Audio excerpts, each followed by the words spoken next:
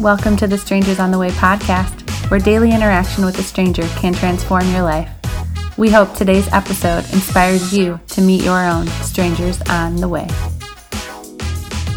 Welcome to day 6 of 40 days of Strangers on the Way. Today, I'm going to introduce you to a sweet woman named Sunny, who I met in a garden, which I just find so fitting.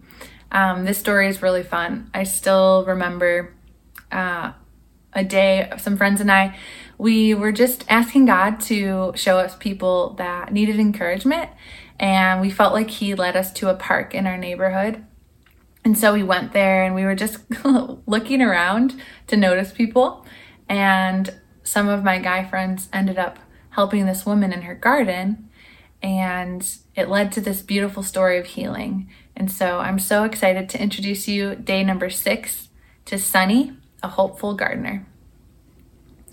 Planting seeds and growing friendships. Audrey Hepburn once said, "To plant a garden is to believe in tomorrow." On a warm Saturday morning, I met some friends at a local park. We decided to ask God to give us clues about strangers He wanted to encourage that morning, and then practice following His lead. As we walked to the parking lot, 2 of my friends noticed an elderly woman with golden blonde hair working in a community garden, just off the concrete path. Rows of radishes and cucumbers lined her green garden plants. "Do you need help?" they asked her. "Oh no, I'm good. Unless you want to help with the weeds," she joked. The guys responded, "We would love to help." They stepped into her garden and began pulling weeds. After a few minutes of conversation, they called me over. "Lauren, this is Sunny," the guy said to me. "She has pain in her shoulder. She says she is waiting for the Lord to heal her." "Amazing," I replied. "Let's pray." Our group of friends gathered around Sunny and learned a bit more about her and her garden, and then asked if we could pray. We said a few quick prayers and then asked Sunny to test out her shoulder and do something she couldn't do before. I will never forget the look of excitement and shock on her face as she raised her arm above her head. It was like a little child on Christmas morning. "I couldn't do that before," she said with exhilaration. "How's the pain?" we asked. "It's nearly gone," she replied. "Let's pray again," I said, and my friend Bobby began to pray a short prayer. "How is it now?" we asked. "The pain is gone," she replied. We all cheered and thanked Jesus. A few minutes later, Sunny said, "Oh, I need to get my dinner out of the oven. I wish I could stay in contact with you young people." "We can be friends," I replied. "Do you have a cell phone?" "Oh yes," she giggled, "of course," and we exchanged phone numbers. A few weeks later, a friend and I met Sunny for brunch at a local restaurant.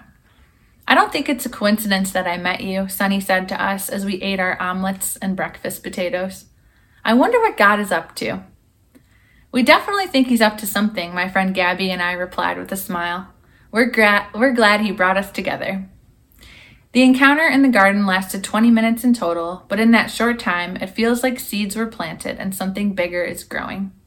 We can't see the full bloom quite yet, but we know God is watering and bringing sunlight to this friendship, and we can't wait to see what He does. So now let's wonder. Are there any strangers or new friends that God has placed in your life lately? Are there people you felt drawn to? How connected are you to other generations? The elderly, families, singles, children? Are there any strangers or new friends that God has placed in your life lately? Are there any people that you felt drawn to?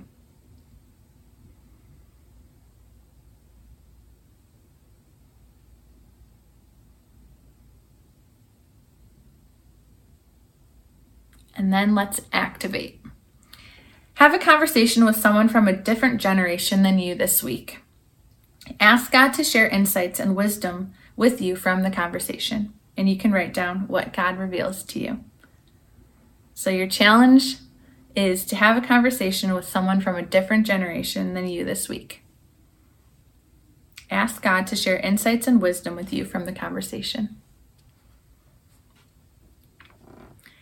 And then lastly, we'll yield. Psalm 145, verses 5 through 7 says, "One generation will commend your works to another. They will tell of your mighty acts. They will speak of the glorious splendor of your majesty, and I will meditate on your wonderful works. They will tell of the power of your awesome works, and I will proclaim your great deeds. They will celebrate your abundant goodness and joyfully sing of your righteousness. God, I pray for the person listening to this, that you bring someone in their life this week that will tell of the power of your awesome works. And I pray that you bring someone into their life that they can tell of your mighty acts. In Jesus' name, amen.